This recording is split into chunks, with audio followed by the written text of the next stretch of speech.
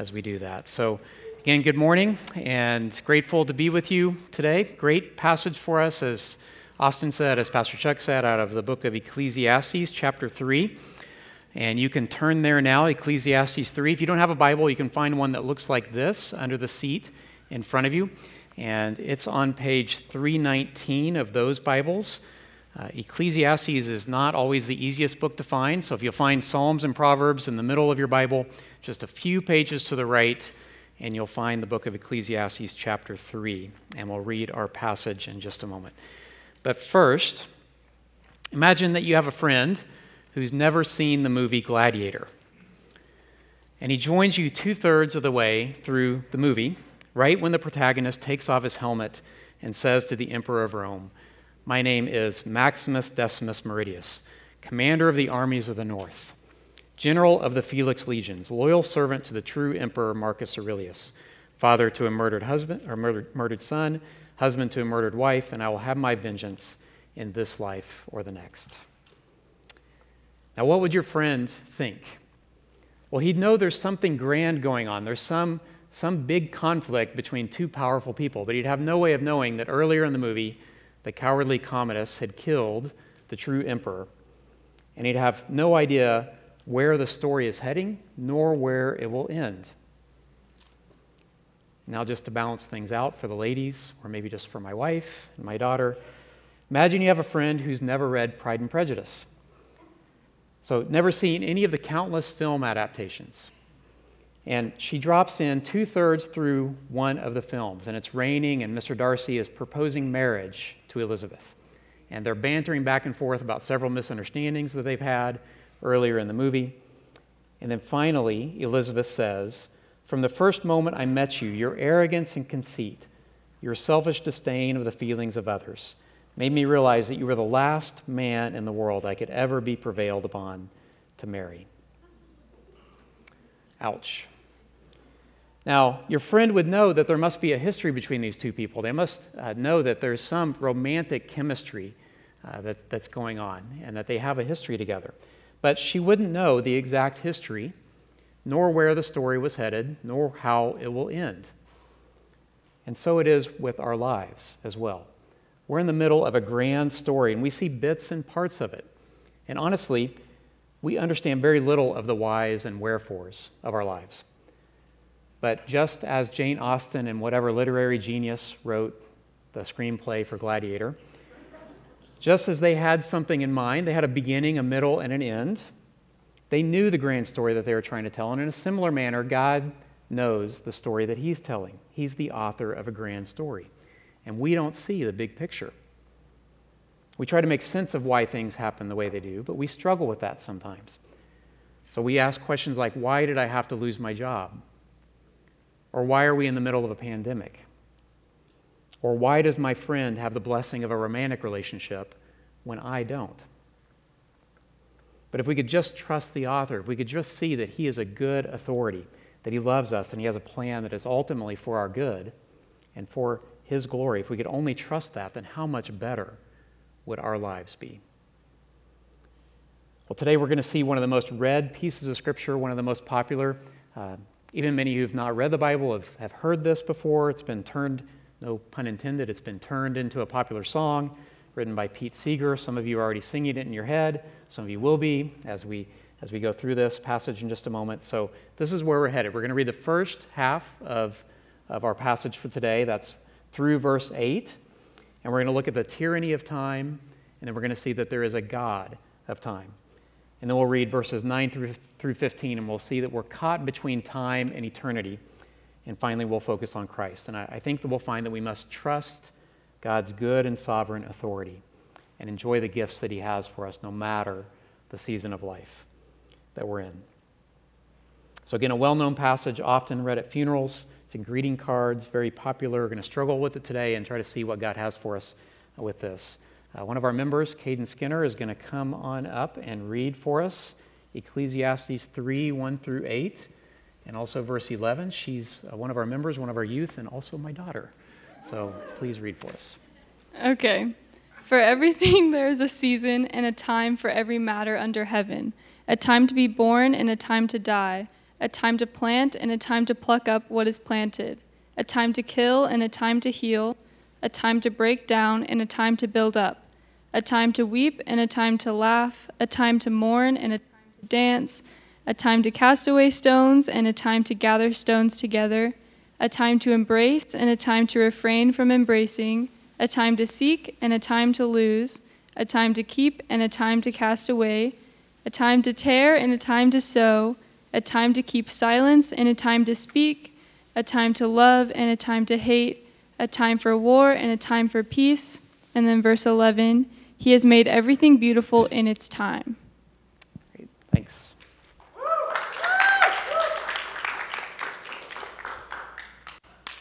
All right.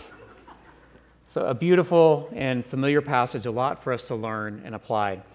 All right, the first, we're going to talk about the tyranny of time. So notice that in these first 8 verses, that there's a series of 14 pairs. So taken as a whole, they're meant to cover the gamut of the human life experience.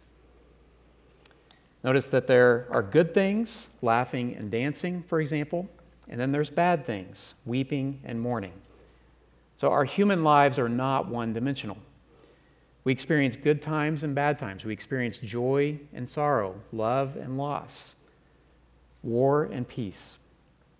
And then certainly in these past 18 months, we've seen that there's a time to embrace and a time to refrain from embracing. And if the preacher was writing this today, he'd say there's a time to embrace and a time to social distance. But anyway, all through this, time marches on. So when we're laughing, we are hardly aware that someday will also be mourning. And when we're celebrating the joys in life, we're not at all focused on the truth that there will be great sorrows. But all of life is good and bad. And through it all, time marches on. And really, isn't that a good thing? Variety is good. As one author put it, who would wish for a perpetual spring? A time to plant, but never a time to pick. So just briefly, I think it's helpful to define some of the things that are in this passage that may be a little bit difficult for us to understand because time has changed, time has marched on. Some cultural things are different. So look at verse 5. What's with the stones? That's kind of weird, I think.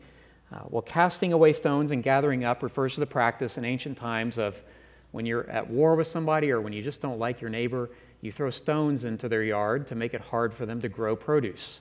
So it's a wartime practice. Makes it hard for them to cultivate. And then gathering up stones means it's a time to recover from that wartime practice. So throwing stones, gathering them up. And then in verse 7, a time to tear is referring to the ancient practice of tearing your garments while you're in grieving, while you're mourning. And then a time to sow is a time to recover and to stop grieving and to move on with your life from that time of your life. And as one author put it, this poem reveals the great absurdity of life because each activity cancels out the other. There's 14 positives and 14 negatives. So we see continued this notion of vanity, of meaninglessness that's being carried on through the first 2 chapters.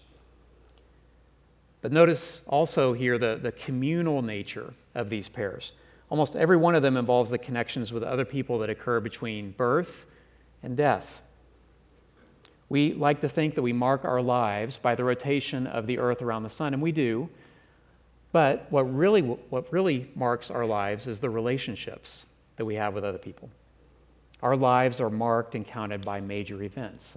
I'm a son and I'm a father, and I'm a coworker, I'm a supervisor, I'm a roommate, I'm a husband, I'm a child of God. Just to name a few of those. And all of those had a beginning in time. All of those will have an ending in time, except for child of God. We mark our lives by the steady beat of relationships with others every bit as much as we mark our lives by the steady beat of the clock. And further, we were made to live in community. Ultimately, we were made to commune with our Creator.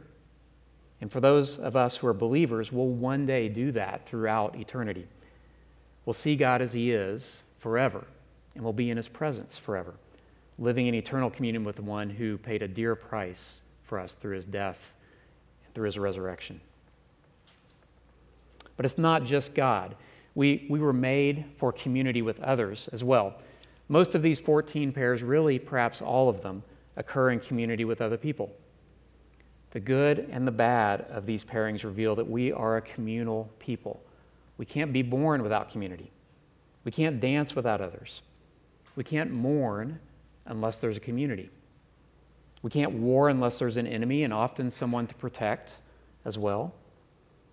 And the tyranny of time, the steady, unstoppable drumbeat of time, marks all of our relationships. And that leads us to our next big topic from this passage. We really see this in verse 11, is that there is a God of time. Now, if we go back to the Old Testament book of Genesis, just after God had nearly destroyed the whole earth by flood because of our sinful disregard for God, God made a promise that he would never again destroy the world, the whole world, by flood. And in Genesis 8:22, God said to Noah, "While the earth remains, seed time and harvest, cold and heat, summer and winter, day and night shall not cease." Now, from that passage and from Ecclesiastes that we just read, we see that God is orderly. God is precise. God is not disorganized. He's not chaotic. He's not arbitrary or capricious. God orders the world so that things happen at just the right time. There is seed time and harvest. There is summer and winter and day and night. And further, God is involved in this orderly state. He didn't just set the world spinning and then go skip stones across a lake in some other galaxy. No, Jesus sustains his creation. We just read Colossians as a church this summer. In chapter 1, verse 17, we read, "He, Jesus, is before all things, and in him all things hold together." Jesus holds all of his creation together. This world, his very creation, our own heartbeat, he holds together. In him all things hold together. We see something similar in Hebrews chapter 1, verse 3. We read that he, Jesus, upholds the universe by the word of his power. Time doesn't exist on its own. If God decided to end time as we know it, then time would end. There is a God of time, and nothing happens by chance. And the great reformer Martin Luther said, "You cannot live any longer than the Lord has prescribed, nor die any sooner." So look again at verses 2 and following. Martin Luther said that about death, but similar things could be said about our birth as well. You didn't determine when you would be born, where you'd be born, who you'd be born to, or what your purpose in being born was. We have absolutely no control over that. God did all of that. And the same will be said about all of our deaths. God numbers our days. And then further in verse 2, we see that God ordains the seasons of the year, how much rain falls, how much sun hits the earth. This poem reminds us that God can't be taken by halves. He is complete. He's not one-dimensional. We can't just focus on the good things that he gives us. There is good and bad that is brought into our lives. So we don't serve an either-or God. We serve a both-and God. We serve a God who created time and who reigns over every aspect of it. And his timing is always right. So what do we do with these first 8 verses? Well, just a few things in review, a few things that I think we can learn from this. The first is that there is a time for everything, for good things and bad things. All things have their given time and place in God's economy. Secondly, all of our time is God ordained. He orchestrates and sustains everything, from the slightest flutter of the butterfly to the explosions of supernovas. Everything is orchestrated and sustained by God. Third, we mark time and events in community. We were made for community. Our very lives are marked by the different roles that we have and the very different relationships that we each have with one another. Fourth, we don't really have control over time or events in our lives. From our birth to our death, personal control is hard to grasp. Fifth, God is complete. He gives us good things and he allows bad things. In other words, He is sovereign and he's in total control over his creation. And sixth, God is not arbitrary. He has a purpose. He has a purpose for all that he does. And that purpose is ultimately to glorify himself and for the good of those who believe in him. So just a couple of lessons for us from these first 8 verses, a couple of applications. First, a very sobering lesson. And that's that we must all live our lives knowing that we are on borrowed time. Our time is not our own. There's a time to die. And we all have an expiration date. This should cause all of us to solemnly reflect. And for believers in Christ, the implication is that we should therefore live our lives for the cause of Christ. If we're not the God of time, if God is the God of time, then we should live our lives fully for the one who created time, the one who ordains and orchestrates and has purpose for all of our lives. And for the unbeliever in the room, or if you're watching online, this lesson should be most sobering of all for you. There's a time appointed for you to die. No one knows when that is. It's easy to think that we have control over that, or it's I think, even more likely that we just don't even think about it. We don't even think about our coming death, that we are going to die. But no one knows when it's going to happen. And so let 2 Corinthians chapter 6 be an encouragement and a help to you. It says, working together with him, then we, believers in Christ, we are appealing to you not to receive the grace of God in vain. For he says, in a favorable time I listened to you, and in a day of salvation I have helped you.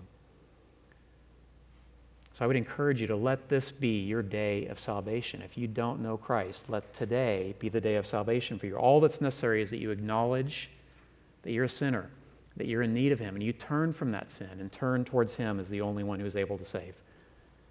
Now there's dozens of people in this room who would love to talk with you about that. So after the service is over, we'd love for you to just turn to somebody and talk with them about this, or talk to me. We'd love to share how this today can be the day of salvation for you if you're not a believer in Christ. Now, the second lesson for us from this is that we should make the best use of whatever time that we have. So we can't order our days. We don't know when we're going to die. So how do we make the best use of our time? Now, we've all heard that, but what does it really mean to make the best use of your time? Well, I think the lessons from this passage can be really helpful for us as we seek to make good use of our time. For example, if we recognize that we were made for community, then shouldn't we prioritize community in our lives? So just a quick and specific application. I'm just going to pick on one group of people, but there could be any number of others that could be, hopefully God will use this to apply it to your life if you're not a dad, but dads, I'm going to pick on you. Dads, don't give your best time to your workplace and leave just the scraps for your wife and your kids. Instead, we should prioritize the people that we live in community with. Now, that doesn't mean that you should slack off at work. That doesn't mean that you shouldn't work hard at your workplace. We should work hard as unto the Lord and work for him. But don't work so long and so hard that you have nothing left at the end of the day to give to your wife and to your kids. Now, another application, if we know that God is complete and that we aren't to take him by halves, then that means that we shouldn't get too swallowed up by the bad events and situations in life. So yes, we should mourn. Yes, we should weep. But don't stay in those places forever. For everything, there is a season. And making the best use of our time means that we recognize that God will bring more into our lives than just our present state. One of the great temptations and struggles in our lives today, I think, is to be very short-sighted, to think that the way I'm feeling right now is the way that I'm always going to feel, or my circumstance for today is the way that my circumstance is always going to be. So it's tempting to think that when we're sad and depressed, it's hard to see how we can be anything other than that. Or if we're happy and joyful, on the flip side, if we're happy and joyful, we very quickly forget the sadness of yesterday. But as one author put it, when we're dancing, most of us don't realize that we're creating memories with people whom we will one day mourn. And when we're weeping, we rarely think that in a few weeks' time we could be laughing again. We would be wise to be mindful of the truth that our circumstances are very often temporary. Time is fleeting, and seasons change. And especially when we're down or depressed, remembering this truth can be so helpful for us. And then a final way that we make the best use of our time is to always seek after God. Always have a posture of submission to Him. Always have a willingness to learn and grow. So if God has a purpose for us in all of these times, then we should always be accepting of whatever it is that God brings into our lives, whatever gift that He gives us. Paul called our sufferings a gift, and just in a moment when we read through verses 9 through 15, we'll see that word again, that everything God gives to us is a gift. That's a difficult truth to believe, and it often seems as though God is silent in our struggles. But just because God seems silent doesn't mean that He's actually absent. Now, I'm sure that will leave some difficult questions for us, and hopefully we can answer those as we walk through verses 9 through 15. So let's take a look there. Look at verse 9 and let's read. We read, "What gain has the worker from his toil?" Which is quite appropriate for Labor Day to be asking that question. What gain is the worker from his toil? I've seen the business that God has given to the children of man to be busy with. He has made everything beautiful in its time, and He has put eternity into man's heart, yet so that he cannot find out what God has done from the beginning to the end. I perceive that there is nothing better for them than to be joyful and to do good as long as they live. Also that everyone should eat and drink and take pleasure in all his toil. This is God's gift to man. I perceive that whatever God does endures forever. Nothing can be added to it, nor anything taken from it. God has done it so that people fear before Him. That which is already has been. That which is to be already has been. And God seeks what has been driven away. So here the preacher transitions from beautiful poetry to another 1,000-ton question. What gain has the worker from his toil? Now he's already asked that back in chapter 1. But this is heavy stuff, a heavy question for us. So we went from beautiful poetry to soul-crushing question in just one moment. But perhaps you've asked that question before. Perhaps you're asking that question even this week. Given what we've heard from Ecclesiastes so far, I think we might dread the answer. It seems like as we've read through first chapter and second chapter of Ecclesiastes, it's like the preacher is just piling boulders onto our shoulders, one after another after another. But in a little bit of a surprise, we see that he just simply affirms that God is sovereign over all, that God is sovereign over time. It says that God has made everything beautiful in its time. So that may not be a heaping boulder, but let's think about that for a second. That's a little bit confusing, isn't it? That he would say that. It's a hard pill to swallow, I think, that God has made everything beautiful in its time when your boyfriend just broke up with you, or when you just lost your job, or when you get that diagnosis that you never wanted, or when your spouse dies. How can it be that God has made everything beautiful in its time? And if we go back up to verses 2 through 8, we see that there are a lot of ugly things in that passage as well, in that poem. There's hate, there's war, there's mourning and weeping. Very ugly, difficult things. Things that we would not consider to be beautiful at all. So how are we to understand this? Well, talking about these questions in community is often so much more helpful after you've heard a sermon like this. So I would really encourage you to go to your gospel community, go talk with somebody that you serve with on Sunday mornings, share with them, talk this through.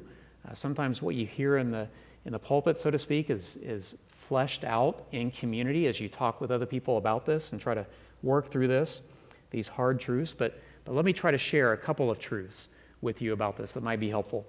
First, this verse reminded me of its corollary in the New Testament, Romans 8:28. Many of you are familiar with that. And Romans 8:28 says, "And we know that for those who love God, all things work together for good, for for those who are called according to his purpose. But again, how can all things work together for good when I'm suffering? Or when I see somebody that I love who is suffering? We'll take a look at the remainder of verse 11. It says, God has put eternity into man's heart, yet so that he cannot find out what God has done from the beginning to the end. Now, we may not like this answer, but this is true. We are time creatures, and God is not. We are finite, but God is infinite. And so if I'm suffering, I may not know the whys and the wherefores of why I'm suffering. And in many, many cases, I don't and never will. And that's because I'm finite, but God is infinite. I can't grasp the big picture. I'm not capable of understanding. But just like the friend who is dropped into the middle of Pride and Prejudice, I may not know where it's going, but the author does know. We cannot find out what God has done from the beginning to the end. Now, admittedly, that can be frustrating, but that's not bad. Rather, that's humbling to know that. Now, I think you can all relate to this if you think about this. There have been several times in my life that I can see God brought something bad into my life. And on some of those occasions, years later, or months later, or weeks later, or days later, I can look back and I can see how there's something good that came out of that bad thing. There's something bad that came into my life, and God turned it into something good. And I hope you can relate to that. But I'm sure you can also relate to the fact that there are times that God brings something bad into my life, and I still don't know why that happened. I can't see something good that came from that, or at least not something that I'm satisfied with. And perhaps, again, you have similar experiences. But regardless of whether we can see the good that God brought out of those circumstances, we can always trust the author. Now listen, Jesus is the perfect, loving, holy, compassionate, gentle Son of God. And he did not deserve to die. That was bad. What a horrible injustice. I think most people would agree. What a horrible injustice that Jesus would have to die. And yet now we can see the good that came from that. Something good that came from Jesus dying on the cross. So again, I would encourage you to think through this. Sometimes we can see the good that God brings from the bad things that come into our lives, and sometimes we can't yet. But I would encourage you to talk with somebody around you about that. But remember that God is good, and the author didn't just write the story. He wrote himself into the story, and he suffered and died for you so that you might have life. All right, let's take a look at the end of verse 11 again. It says that God has put eternity into man's heart, yet so that he cannot find out what God has done from the beginning to the end. So this word eternity is in stark contrast to what we've read in the first 8 verses. In the first 8 verses, 29 occasions we saw the word time used. So time's been mentioned over and over and over again, and now we see the word eternity. And the contrast that we're supposed to grasp is that there's more to life than what's under the sun. Or as verse 1 says, more to life than what's under heaven.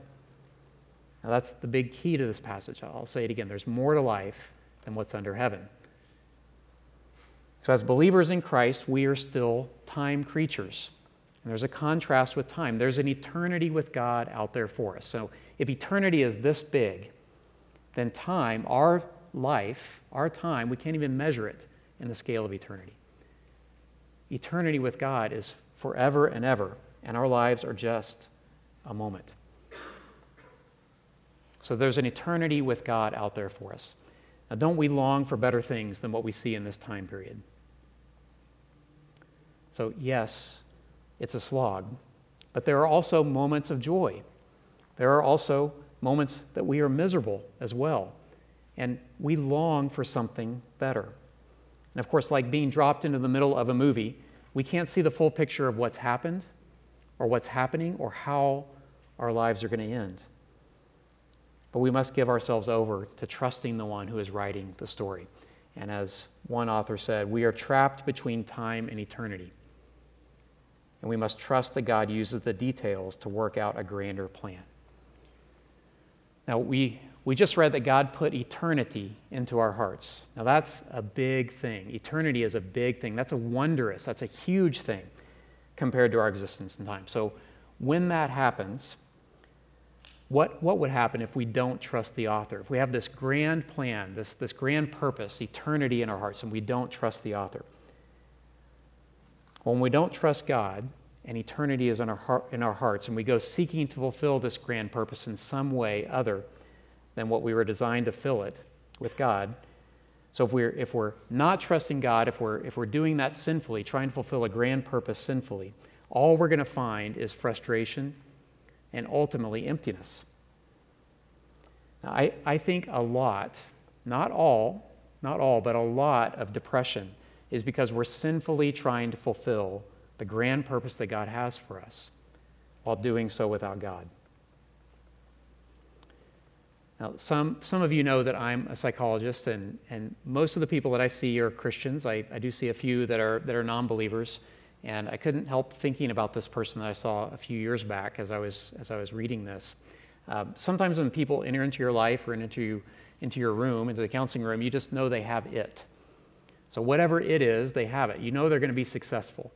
Whatever it is that they're going to do in life, they're going to be successful. This guy came in. He was almost graduated from ASU. 21 years old, and he was talking to me about what his plan was for his life and what his purpose was. Again, not a believer, and kind of a strange, most people I see don't do this, but I saw him over the course of maybe 4, 5, 6 years, and I would just see him every 9 months, year. He'd come back in to work something out, and in his chosen profession, he was working his way up the ladder. And he would come back in and tell me some things, and we'd work through some things and that kind of thing. And as he got closer to the top of his profession, he would come back and he would say, the people that I meet as I get higher and higher are miserable. They're so selfish, and they're paranoid. They're paranoid of losing their power. And I won't tell you what his profession is, but you probably, some of you know, have seen his work. So 100 million people, 150 million people have seen what he does. And the last time he came back, he said, I've been chasing after that pot of gold at the end of the rainbow. I kept thinking I was going to find it, and I was going to give me happiness and joy. And I finally got to the end of the rainbow, and all I found was a leprechaun mooning me. Never forget that line. It's a great way to describe, I think, that emptiness, that when you're trying to fulfill that eternal purpose that God has put in your heart, that grand purpose, you try to fulfill it and you don't find it. All you find is emptiness. So maybe a leprechaun mooning you gets you, maybe a famous theologian will get you. I'll have a quote from a famous theologian now. St. Augustine famously said of God, "You made us for yourself, and our hearts are restless until they find their rest in you." Our hearts were made for eternity, for something huge, and yet we find ourselves stuck in time for this moment. So what are we to do? We're stuck in time, we're made for eternity, and we're stuck in time. We'll look at verses 12 and 13. The clear answer for us who are stuck between time and eternity is to be joyful, to do good, to enjoy life, to work hard. And all of that should be done for the Lord and not to satisfy some grand purpose of your own making. Now that can admittedly be really depressing when we realize that nothing of what we do will last. But for the believer in Christ, they accept it as a gift that verse 13 says that it is. For God does nothing in vain. So why do we find it so hard to accept that as a gift? Well, the obvious answer is that we don't trust the author. We get so focused on our circumstances and on our life in this time that we forget our good God. We don't trust, and we forget that God is sovereign over time, and that all of the pieces of our lives ultimately come together in a way that God is glorified, and it's for our good. It's better than any movie ending. So when we trust God, when we accept the season of life or the circumstance that God has for us as a gift from Him, when we do that, God is glorified. And as a people who have been saved from our sin, that should give us joy. That is what we ought to live for, is to glorify God, because we owe all to Him. And as I was reflecting on this truth, I was reminded about a lesson one of one of the kindest and most gentle and most wise, most mature men that I know in my life, taught me. He's a widower. He's been a widower for 20 years, lived alone. And he was telling me that he's lived alone for this length of time, but he has an adult daughter and then a couple of grandkids that need a place to stay. And he has a home that they could stay in. And so he says, I know this is going to be difficult. I'm set in my ways. I'm used to living by myself. They're set in their ways. They're used to living by themselves, but I'm going to offer up my home to allow them to live with me for a time. He says he knows it's going to be difficult for everyone, and he actually used, I know this is just for a season of life. This is not forever. This is not for eternity. This is for a season of life. And he knows that he can lovingly endure the changes and knows that it will glorify God. So his years of walking with the Lord have shown him that for everything there is a season and that those seasons change. And even tough things can be used for God because God is good and he's gracious and he's kind and he's loving. So I pray that the Holy Spirit would apply this lesson to your life, the lesson that he is learning in his teaching that I mentioned a moment ago. Whether that's a lesson that you're going through in the pandemic with vaccines or masks or schools or businesses or the difficulties that you're finding in that, or if it's through a tough breakup or job difficulties or difficulties with your kids and the way that they're behaving, whatever it is, may God help you to see that this is a season of your life and that our task is to trust him through that. And then verses 14 and 15 further reveals the purpose of it all. So take a look at verses 14 and 15 as we exist as time creatures. So we see again that God is sovereign. He is supreme over all. Nothing can be added to improve nor taken away. What he has done and designed is perfection, and the result is that we would fear before him. And that word fear is confusing, because that's not fear in a Friday the 13th Jason kind of way, or fear in the way that my daughter is afraid of cockroaches. So not fear like that, but fear in the way that we should be revering him. We should be in awe of what he's done. So when you see an example of perfection, a beautiful sunset or a song that speaks the words just exactly the way that you would want them to say, or a beautiful painting, when we see perfection, we stand in awe and we're amazed. And we should be, for he has made everything beautiful in its time. Now, it's one thing to see perfection in a sunset or in a painting, and it's quite another to see it in a person. So let's spend our remaining time today just reflecting on that, perfection in a person. So as we spend our last 5 minutes or so making ultimate sense of this, let's acknowledge that no one is perfect. No one is able to please God. No one, that is, but Jesus. And Jesus is the one who made the most use of his time, who is always right on time. So let's look. Glance back up at verses 2 through 8 as we see this together. Now, I think we could show all of these pairings as being about Jesus or how Jesus fulfills these, but we're just going to look at a few of them. So first, take a look at verse 2 that says, there's a time to be born. Now, from Scripture, we see how Jesus exemplified this in Galatians chapter 4. And we read there, but when the fullness of time had come, God sent forth his Son, born of woman, born under the law, to redeem those who were under the law, so that we might receive adoption as sons. Jesus was born at just the right time. Now, part of that must be that he was born into a political and a social climate, cultural climate that allowed for, not just for his death, but also for the gospel to be carried out to all the world after his death and his resurrection. So we know that Jesus was born at just the right time. But further, we see in verse 3, it says there's a time to break down and a time to build up. And in Matthew 21, we see that when Jesus was at the temple and he saw the priests manipulating and gouging those who had come to make atonement for their sins, Jesus knew the right time to break it down. It says, Jesus entered the temple and overturned the tables of the money changers and said, it is written, my house shall be called a house of prayer, but you make it a den of robbers. But not only did he know when to break things down, he also knew when to build things up. Earlier in Matthew, in chapter 16, we read that Peter confessed that Jesus is the Christ, the Son of the living God. And Jesus responded that upon that confession of Christ, that he would build his church. And Jesus is continuing to build his church, person by person by person, to this day. Look at verse 4 again. It says that Jesus knew the right occasions to weep. Now, one of those occasions is in Luke 19, which says, when Jesus was looking over Jerusalem, it says, when he drew near, he saw the city, and he wept over it. Jesus wept over the lost souls that had heard the good news and yet were not believing in him, had rejected him. But Jesus also knew the right time to rejoice as well. Aside from Jesus' use of humor in the Gospels that we see on occasion, even the man of sorrows would joyfully rejoice. We see that in Luke chapter 10.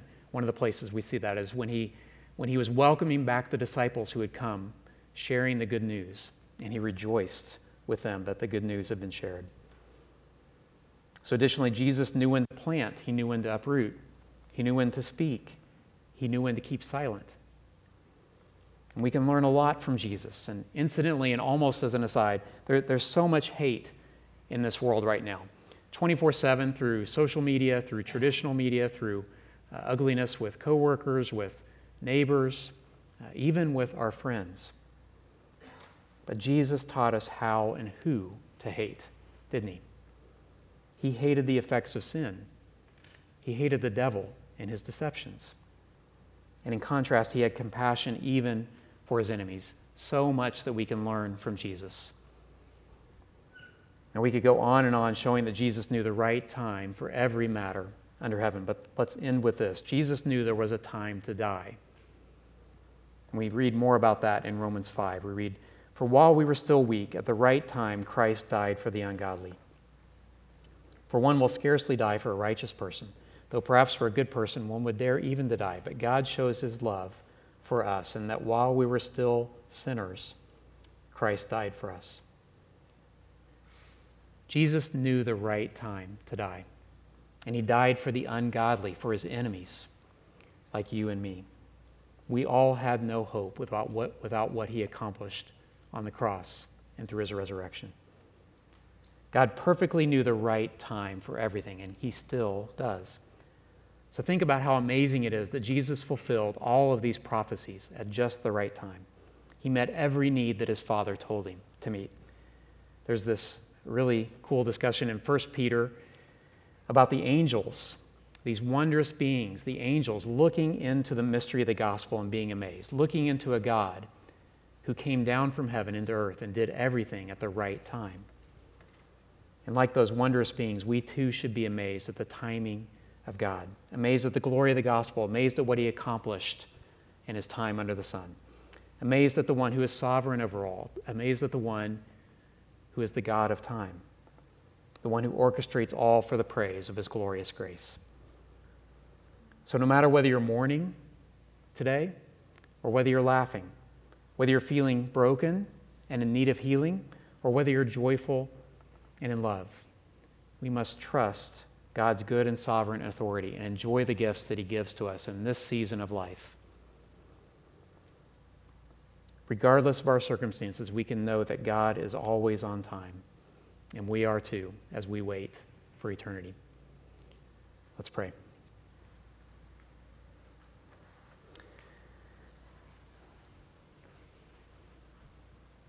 Father, we pray for those who are present today, who are watching online. We pray in particular this morning for those that are non-believers, those that don't know you. We pray that this would be the day of salvation for them.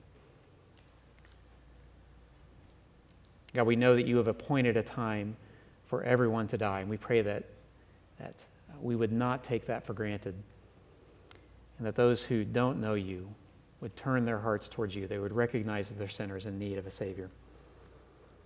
And God, we ask that we would submit to you, each of us, whether we're a believer or a non-believer, that we would submit to you as the God of time, that you have created everything, that we are not in control of our own lives, that you are sovereign, that you are a good authority. And even as we look ahead to eternity as believers in Christ, even as we look ahead to a time when there is no vanity, when everything is as it should be, God, we trust that each season of life that you've placed in us, each circumstance that we're in, both right now and what will occur tomorrow, we trust you in that. We trust that as a gift for us to accept, for us to learn from, and for us to grow from as we wait for eternity. We pray all of this in Jesus' name. Amen.